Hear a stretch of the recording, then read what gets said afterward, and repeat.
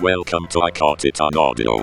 This is 64 Tacos Book Club Episode 11, Dune, Part 6.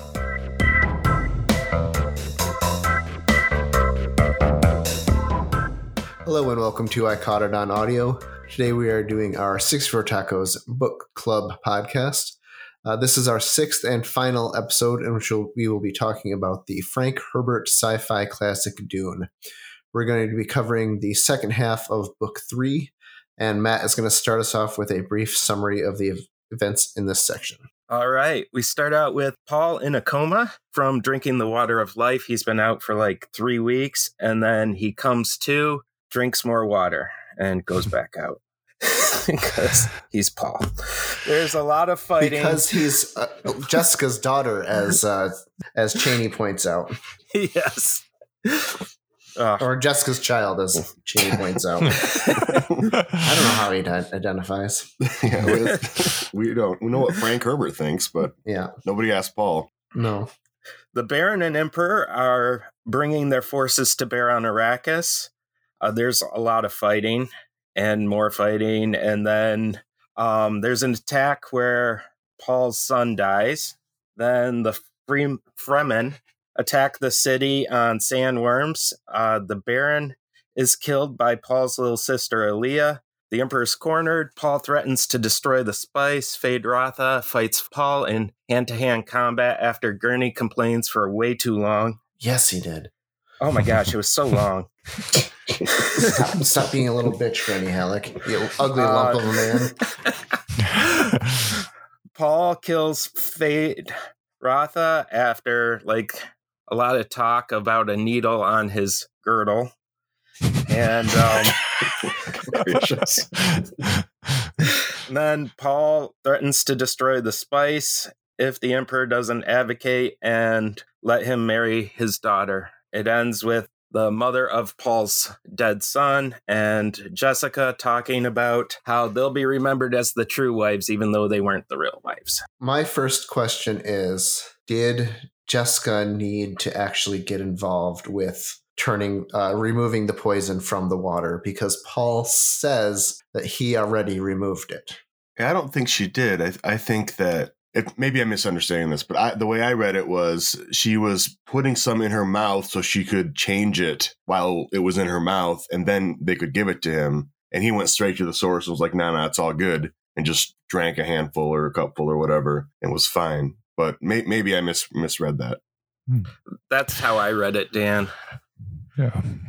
Paul was laying there, and then Cheney fingers his nose with the water on her fingers. He gives a little sniff, and then Jessica takes a little drink and changes the poison. And then Paul wakes up and says that she doesn't have to do that. I don't think she actually has changed she was about to do it. I think. I don't know. I don't remember exactly what the timing was, but the important thing is that he didn't need her to do it because it was already safe for him. So then why was he just chilling there? Why didn't he wake up? What woke him up? I don't know. Was it when Channy put the water under his nose that sort of brought him out of his trance? I mean, he didn't know how long he'd been under. He was just having seeing visions, right? And they didn't seem to know why he was in that coma-like state. And so I think it was Chaney that was the one that discovered or figured out that he must have had the water of life, and that was what put him in that state. Right. But yeah, I felt this part was a little bit confusing as well as far as how they got him out of it, how they got him out of the trance, and why he needed to be in the trance for that long as well. But that was, from the previous section, it was he wanted to go and have the water of life to get the prescience back. He was sort of losing that as his spice tolerance went up. And so this was the extreme amount that then put him in that trance state. Maybe he just needed to be in that state for as long as it took for him to figure out what he needed to figure out and see the future, or see the now, as he referred to it. Yeah, it's all pretty vague. All the sort of voodoo of the spice and what it does with Paul's brain. Like in the entire book, it's all kind of vague. It's hard to really pin down exactly what he means because of the way the language is used. But it's one of those things that you just kind of have to accept as, okay, he's got magic powers, you know. And it could also be that maybe the presence of Cheney was the thing that helped him come out of it. Maybe he was just sort of waiting for that, you know, for something familiar and inviting to come and stick her finger under his nose. Yeah, I mean, it was either her presence or it was somebody putting the water of life that close to him, where he could sense it. But I also think, you know, when he says that it wasn't actually poison, that the implication there is that he's not in a coma state from being poisoned. He's in this trance state from having the excess of the drug. Yes. From doing the thing that he needed it to do. Yeah, he says he converted it. So he was able to process it and change it from poison to pure spice or whatever the water of life actually is, like extra concentrated magic power. I don't know. And then when he says that if they put the water of life above a pre-spice mass, that's going to create the water of death. Does that imply here's another confusing part that one of my questions was, is it that they're just going to put water all over Arrakis and that's going to basically kill all the spice production off, or the spice ability to get it from the worms, because most of the worms will die presumably? Or is it something where the water of life, being this kind of poison substance from a worm dying, if they put that into the spice, it sort of like poisons the well almost? That's what I thought. Okay. That's kind of the way I was going, but I was curious about your guys' opinions, because it was slightly vague and not exacting. Well, both of those things that you mentioned, I think, are true, that the dream to convert Arrakis to like a more fertile land and not be all desert. If you complete the dream, then there are no sandworms, right? So that's true, but there's a specific idea he had, which was, if we put this poison to everybody else who's not me, you know, the magic man, on the above the spice, we can just do that to all the spice reserves, and then nobody can have spice, because they can take it, but they'll die. That was what I was thinking, but it isn't super clear. I don't think. If anybody else has any better interpretations or alternate interpretations, I'd welcome them. No, that was all very confusing. Why did there need to be the spice thing if the water of life is already going to kill everyone, like who is not a Bene Gesserit witch or Paul? Why did they need to? What did that have to do with anything else? Why did they need to turn it into water of death? I didn't understand one bit. Well, I think it's because people, they'd poison the spice, right? People need spice. Like metaphorically, it's water of death because it's killing all the spice. Yes, the spice would become water of death because, or maybe metaphorically, I don't know. It's vague, but people need spice for the guild, the navigation guild, and because everyone who's had it is addicted. So if they poison all the spice, then whether it's literally water of death or the idea of this water of life will become the water of death if we poison the spice, it would mean not only no more traveling between worlds because the Navigators Guild can't function, but also anyone who's had spice will die if they can't get more spice in the long run.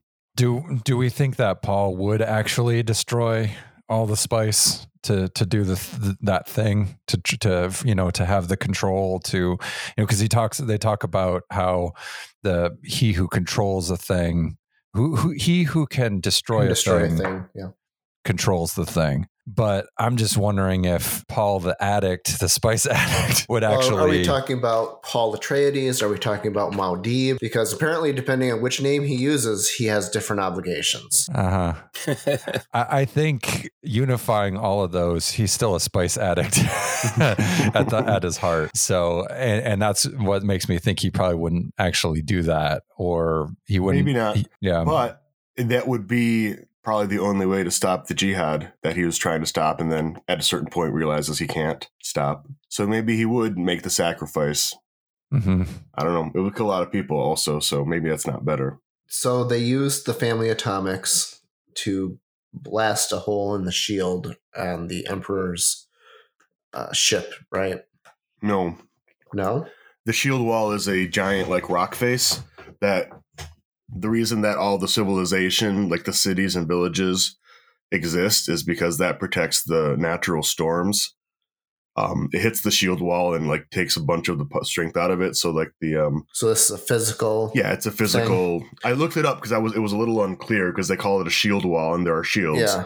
But that's the name of a giant rock outcropping that protects the stuff on the other side of it, where all the civilization exists on Arrakis. Right. So all of the cities are within the shield wall, and Yeah, then they're all outside of that protected by is the vast desert of their world. Yes. And then they use the family atomics to break this giant structure. Yeah, they just blast a hole in the mountain essentially, in the cliff, and then they ride sandworms into the cities and was there no radiation from the family atomics? There probably was. There's never radiation in sci-fi books from this era's nukes. But the funny thing about it is they talked about the effects of the radiation, the lingering radiation from destroying a shield with a laser gun. Yeah. I mean, we don't know. This is so far in the future that we don't know if they figured out atomics. And these are clean atomics. Who knows? They're family friendly atomics. Volkswagen proved conclusively that you can do it without any sort of cheating or anything. But so presumably they don't have them because obviously Frank Herbert, unless he's a real idiot, is aware of what happened when we dropped atomic bombs 20 years earlier. I don't think you could, if it was 1940, you might say, oh yeah, atomics. And you could claim ignorance that an atomic bomb wouldn't have those consequences, but you obviously couldn't ride right through the wake of where you just set a bomb off, atomic bomb. So they must be safe atomics. Safe atomics. Okay. Family atomics. Yeah. That's family. Family safe. Was the death of little Leto pointless? What was the point of that? Because it just seems like out of the blue, he's dead. It wasn't really a fleshed out character to begin with. I mean, it was always just kind of like in the background. But I just felt like it didn't really, I mean, Paul was already on the path. It wasn't like he needed that solidification of his intentions. Often in storytelling, you'll give your character an extra motive to finally go to get them over the threshold, right? And that's what you're wondering is was this an attempt at that, or because it certainly didn't feel like it. Because I mean, as a reader, I didn't have any care one way or another about a little Duke Leto. I mean, sure, a child dying and that's bad, but why did we care about that character beyond that? It felt pretty pointless to me. Well, I think one thing it did is it showed how less of a normal human Paul is becoming because he wasn't greatly affected by it. And also it wasn't a plot mechanism, but like bad things happen when you're fighting each other. Yeah. It kind of comes out of nowhere, like you're not expecting it, and you're like, oh, okay, the Emperor is dangerous because look, he was able to get to the safe place where the son and sister of Paul were being hidden away in safety. Yeah. So I guess it could work that way, but I just figured it was casualty of violence, and I guess that's fairly realistic, even though it didn't really serve a very specific plot purpose. And they can always make more. So yeah, well, many more sons. Paul Muad'Dib promised it. Yeah, to his concubine Cheney. Yes, Osu, the one who knows his tender love. That's right, tender love. Tender lover.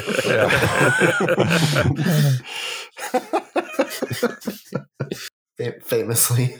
So my last question is, do we think that Paul summoned that storm? Does he have that type of ability, or was it just was it a thing that was happening at the same time and they used that as their cover? I didn't get the impression that Paul summoned the great grandmother of a storm. Okay. Yeah, I think that was superstition of the Fremen, who more and more see him as a sort of like a holy figure. Like they were like, that's his storm, Yeah. But I think they were just taking advantage of timing. Like, here comes the storm. Now's our chance. Did you guys feel like it kind of wrapped up abruptly? Yes. I've always felt that about this book. Mm-hmm. It's like there's a lot going on, and then all of a sudden it's just a couple of chapter-ish things, because they're not really chapters, I guess. But no, certainly not numbered. But that is how this book has been. It's like long expository, dense world building, and then a burst of action, and then you settle down. So this was just a final burst of action. But yes, it suddenly it all came to a head. Did you guys think, on that subject of the end here, did you find the Baron's demise poetic or appropriate, or did it seem very like quick and weird? Like, did you expect Aaliyah to be the one to just slip in there and kill him? You know, you're talking about the midget abomination Aaliyah. I have to say, using the ganja bar on her grandfather. I thoroughly enjoyed the whole section just because of how befuddled the Baron was. What's going on? I know. He has no control of what's suddenly all his plans within plans, and this tiny precocious person says super weird shit to him and then like pokes him with a needle, like and then he just dies. Yeah, I'm interested to see how that plays out in the movie. I wish that scene had been voiced by the voice actors. Though I feel like it was also written for a little bit of comedy. I don't know. Maybe I'm reading too much into it, but it feels like it wasn't meant to be a big dramatic scene so much as this great comedy coming to a conclusion. They just don't expect her to act the way she acts. And so the comedy is in, she says something preposterous and weirdly wise and inscrutable. And they're like, huh? that's just a tiny kid. Right. Yeah. My other question was, did you think that the Reverend Mother Helena, Boheim, whatever her name was, did you think that she turned into a weird caricature compared to the way she was at the beginning of the book? Like, she is kind of lost it? Explicitly described her as a caricature of a witch several times in this last section. It seemed like a different characterization than what we got at the beginning, in the opening chapters of the book. Yeah, she definitely lost all her power and presence as well. Do we know what happened to her? I forget. I think she's alive. Yeah. She's still alive, right? Yeah. I think she's probably, she's the truth sayer for the Emperor, right? For the Emperor, right? And the Emperor is still alive. Yeah, he's alive, but he's going to be basically given his prison planet. His prison planet, yep. But she, of course, is a high-ranking Bene Gesserit, so presumably she can just withdraw back to her group, her weird breeding cult. But I don't think they really specify too much. I don't remember her dying, that's for sure. I will say I do kind of wish that we got another page or two of fighting from the duel at the very end. Yeah. I feel like it could have been stretched out a little bit and that would have worked. I don't know that it felt abrupt exactly, but there could have been some more drama in that battle. Yeah. Yeah. Yeah, that would have been cool. It was definitely enjoyable, that scene. Yeah. It was a nice little action sequence to wrap stuff up. And a good contrast to the other hand-to-hand combats that we've had, where now previously we had Feyd-Rautha against a slave, where he was destined to, he was going to win. It was predetermined he was going to win. And we had Paul against Jameis, which was, we knew, of course, the main character was going to win, but how was that going to play out? But now we had those two characters with their different fighting styles, and I thought it was really, really good. Yeah. And more of that would have been cool. That's when I first read the book, when I was too young to read the book to really understand it. That was one of the highlights for me, the very end sequence with the duel. And I think it holds up pretty well. But like I said, if they gave me more, I wouldn't be mad. So Matt, overall, what did you think of the recording of the book? I enjoyed it quite a bit. I liked the voice actors they used, and it was a lot of fun. Yeah, I enjoyed it too. I wish it had been all voice actors and the narrator doing the narrator parts. I think that would have been better. Previous books that I've listened to, when it's just a narrator reading and then doing, mild voices, I like that. And then I really like the full production with like the Narnia series that I have. And I think that's better overall. And it's good to have just part of it being narrated or voiced, I guess. It kind of detracts from when the narrator's voicing. Like, I don't mind it if the narrator doing the voices, if they're the only one doing the voices. But I feel like it falls a little short when you've got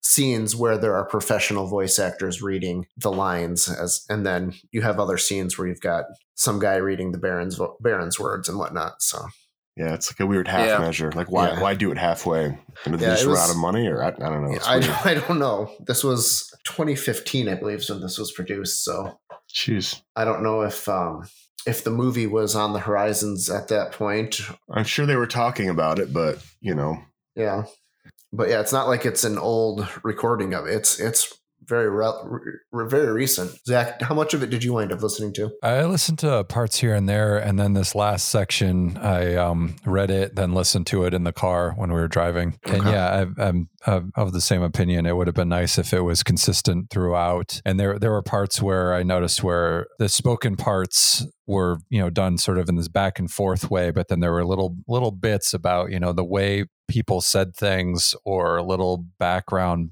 bits that went between that just got completely dropped and left aside. So it's kind of an inferior product. If it's saying something like you said in a matter of fact tone or whatever, then okay, that's how the line is delivered. Okay, cool. Right. That works. But when there's other little pieces in there that give little hints about the intentions or what the person is kind of thinking, and that just gets completely dropped out because they're doing the play thing, the back and forth dialogue stuff. I don't know. It seems like you're missing out on some stuff there. And had they done it more consistent throughout the whole thing, then they could have just had it where the voice actors do their parts and then the narrator fills in all the blanks for everything else.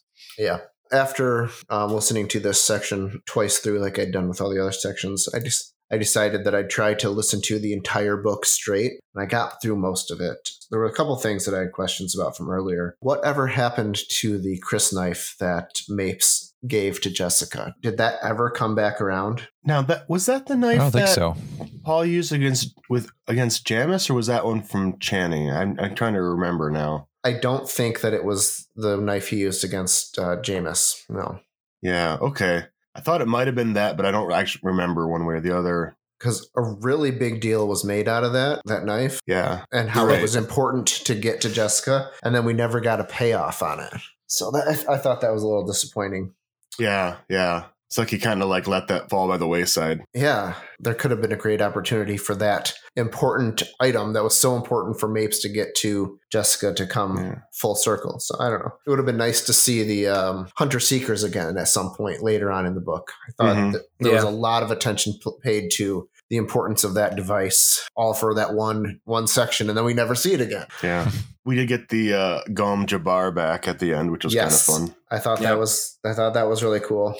When we got to the whole Lady Fenring and Count Fenring section where they're at the arena watching the gladiator events, I didn't realize that was the same character who had left the secret message in the weirding room for Lady Jessica. So that was neat to go back and relearn that. I think going back and knowing the end of the story helped me understand the next time, this last time through that I went through it, because there's so much, just so very much in this story that it's hard to remember something that you listened to 3 weeks prior and who that and that character has not been mentioned once since. And then all of a sudden they surface again. Especially when you're listening, because I think when you're reading, at least for me, when I see the name, there's an easier connection because I'm not just hearing a word pass by. And there's so many new words that you can very easily just be like, oh, well, whatever. Yeah. And it's not like I don't see words when I'm reading a book like this and be like, what does fidakant or whatever mean again? I can't remember. But with names, it's easier to connect the two. But if you're listening, I imagine you're just like, oh, there's another name that, I'm not seeing. I'm just hearing someone say. So. Well, and for me, I'm terrible with names anyway. So that is always an obstacle for me when I'm reading. But you caught it the second time without any issue, right? But yes, going back, having listened to the gladiator scene and then the final scene where Lady Fenric is, again, I caught the name in the opening scenes where Jessica's in the weirding room. And I thought that was neat. This is one of the cool things about the reasons that I like to reread books that I know. I mean, part of me is you could be reading a new book, but it's a little bit like rewatching The Sixth Sense. Spoiler alert. When you know how it ends, you can see the clues that are, the little intrigues and stuff. Because you're like, oh, I see why they're doing that, right. Which it can just pass by you the first time, because you're like, I don't know what's important or essential. Yeah. And, when you go back again, then you start to see the big picture because you know where it's all headed. What's each one of you guys' favorite part of the book? For me, it was the funeral of Jameis. I really liked how that was kind of sort of solidifying some of their cultural aspects in the Fremen, and then also kind of Paul's shift from the boyish innocence to the more manly leadership role. When I first read the book, my two favorite parts were the opening when he's being tested by the mother, the Reverend Mother, at the very beginning of the book, and then the very end of the book where he has the duel with Fade Rautha. But now I think my favorite scene this last time is the whole confrontation when Aaliyah kills her grandfather. That whole scene was just really, really enjoyable this time around. I think for me, it was any time that the voice actor was voicing the Baron Harkonnen, because he was phenomenal. It was just so engaging and just so just booming deep. You knew he was evil and just so good. Matt, you got any favorite spot of the book, part of the book? I think my favorite parts of the book were early on when we first got to Arrakis and the world building that was going on with that, on how Arrakis worked, and the gathering of spice and the introduction of the sandworms and all that. Now that we've all read the book and we've all seen the movie, right? The Dune one? Yes. Yep. Did you think any of the casting was especially good or was especially bad? Does anything jump out at you as being either incongruous or exactly correct? I think the casting of Josh Brolin as the ugly lump of a man, Gurney Halleck, is a little inadequate. Yeah. Well, it's like Tyrion in Game of Thrones. You're like, that is a very handsome man, and you want me to believe, like in the book, he's this sort of scarred, like misshapen, like he's all considered a freak, and you're like, oh, that's just a good looking dude, right? Exactly, with like a scratch across his eye, right? So I think that's inadequate. I don't really remember too much of the first Dune movie. We're actually going to watch it this afternoon while it's still on Netflix. It's on Netflix till the end of the month, FYI. I don't know. I think it was interesting that they cast a female character, cast Kynes as a female charcher. Mm-hmm. Yeah, it worked. There's no reason it couldn't be. I mean, it was 1965, and that's probably why I don't know that they ever refer to Kynes. I mean, maybe they do, say he has a wife that's a Fremen. Okay, yes. So then maybe she has a wife that's a Fremen, or she has a husband that's a Fremen. Doesn't really matter. I don't remember. Doesn't change anything. No. So I thought that was good. Zendaya as the elfin-faced Chani is good. We'll see. I don't think Chani gets developed very much, so we'll see what they do with their superstar young actress Zendaya. See if they fill her character out a little bit more. What is it? Timothy Chalamet as Paul. Paul Madib, Arrakis, Atreus. Lisan Al-Gaib. Usul. I think he's pretty good. Yeah. I mean, he does appear much younger than he is, which I think works for the character, and he looks like the way I imagine Paul, more or less. Zach, are you still thinking he needs to be more like Kyle MacLachlan? Well, that Kyle is a poor casting. All right, is amazing, but he's like 50. Kyle MacLachlan's been 50 for his entire career. Like that dude's always been in it, even when he was young. Yeah, I love him. Don't get me wrong. Oh, he's great, but it doesn't seem like Paul to me ever. No. Was Paul supposed to have like I think there was a part in this end part, maybe when he's kind of in the coma state, where it says he has like a soft beard or something. Do you guys remember that? I don't remember that. I do remember that. I'm just maybe it's curious just like if some Timothy Chalamet can actually grow some catfish whiskers. Yeah. But they got prosthetics. It's all good. Yeah. I think Javier Bardem as Stilgar is my favorite of the cast because he's just so really forceful in his way, and that it works perfectly for Stilgar. It's funny, I didn't remember who played Stilgar, so I had obviously seen the movie poster, and I saw that Jason Momoa was in it, so I assumed Jason Momoa was going to play a Fremen, play the Fremen, right? Play the big strong Fremen, and I don't know who does he wind up playing. He plays Duncan Idaho, Duncan Idaho. That's my least favorite casting, not because his personality is exactly wrong. His tone of acting is so different from everybody else's in the movie that it just stands out as being a little strange. Yeah. I feel like the Stilgar character would be, I assumed it was going to be Jason Momoa because of his Game of Thrones character. There are some similarities between those two characters, Yeah. Brutal societies and all that stuff, but clearly that was not the case. Who plays Phaedra Alpha? It's going to be Austin Butler. Austin Butler. Yes, the guy who played Elvis. Yes, presumably he'll have a Memphis accent. Yep. Can only assume. So that'll be interesting. And who plays the Reverend That's mother? what's her name? Charlotte Rampling. Yeah. And she has a sort of unsettling look to her, sort of a weirdness in her. She, as an actress, like she always has this sort of like weirdness to her. So I think that's pretty good casting. I really think that the Sarah Ferguson, is that it? Rebecca Ferguson, who plays Jessica, was really, really good casting. That was one of my favorites as well. Yeah, I don't remember that character from the movie. Oh, she's only in most of it. I don't remember the movie at all. Like as we were listening to this, I was like, okay, I remember there were some dragonfly-looking ships that they flew around in. Those must be the Thopters. But man, beyond that, I don't remember the movie at all. I don't know. You seem to have some pretty good insights when you reviewed it initially. It sounded very well articulated. Well, for me, the David Lynch Dune from 1984 is much more. It stands out as being much more memorable, just because David Lynch is such a freak of nature with his style of filmmaking. Oh yeah, it's bizarre. And while it's by no means perfect, and it's not even that great of an adaptation, I think he does some he picked up on interesting things in the book and went and magnified them to their extreme in some cases. Mm-hmm. But yeah, it's for me, that's kind of the one that is always sort of present in my mind when I think of Dune film, Yeah. And I've watched the new one a couple times and I really like what they did with it, but it just doesn't have that same sort of memorable impact as watching a David Lynch film with a 50-year-old Kyle MacLachlan in the the late 80s, early 90s. So there's something about that one that's always going to kind of be stuck in my mind. But that's your first, like you saw that before you read the book or anything, right? Yes. Yep. Yeah.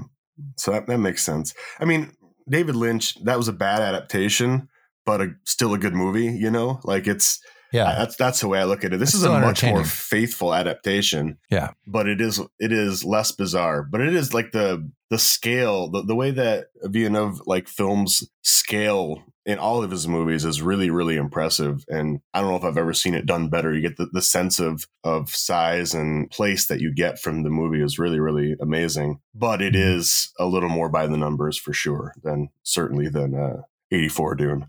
Yeah. We're going to talk soon after we all see the Dune Part 2, right? Yep. Yep. One of our upcoming final impressions there. Yeah. One of our upcoming water cooler chats is going to be on the Dune 2 movie. So you can look for that coming soon. Tell us what you think about Dune in the comments. Like and subscribe if you do that kind of thing. And if you want more content like this, you can find everything we've done at 64tacos.com. And if you really liked it, you can go to buymeacoffee.com/64tacos and you can buy us a taco. Thanks for listening.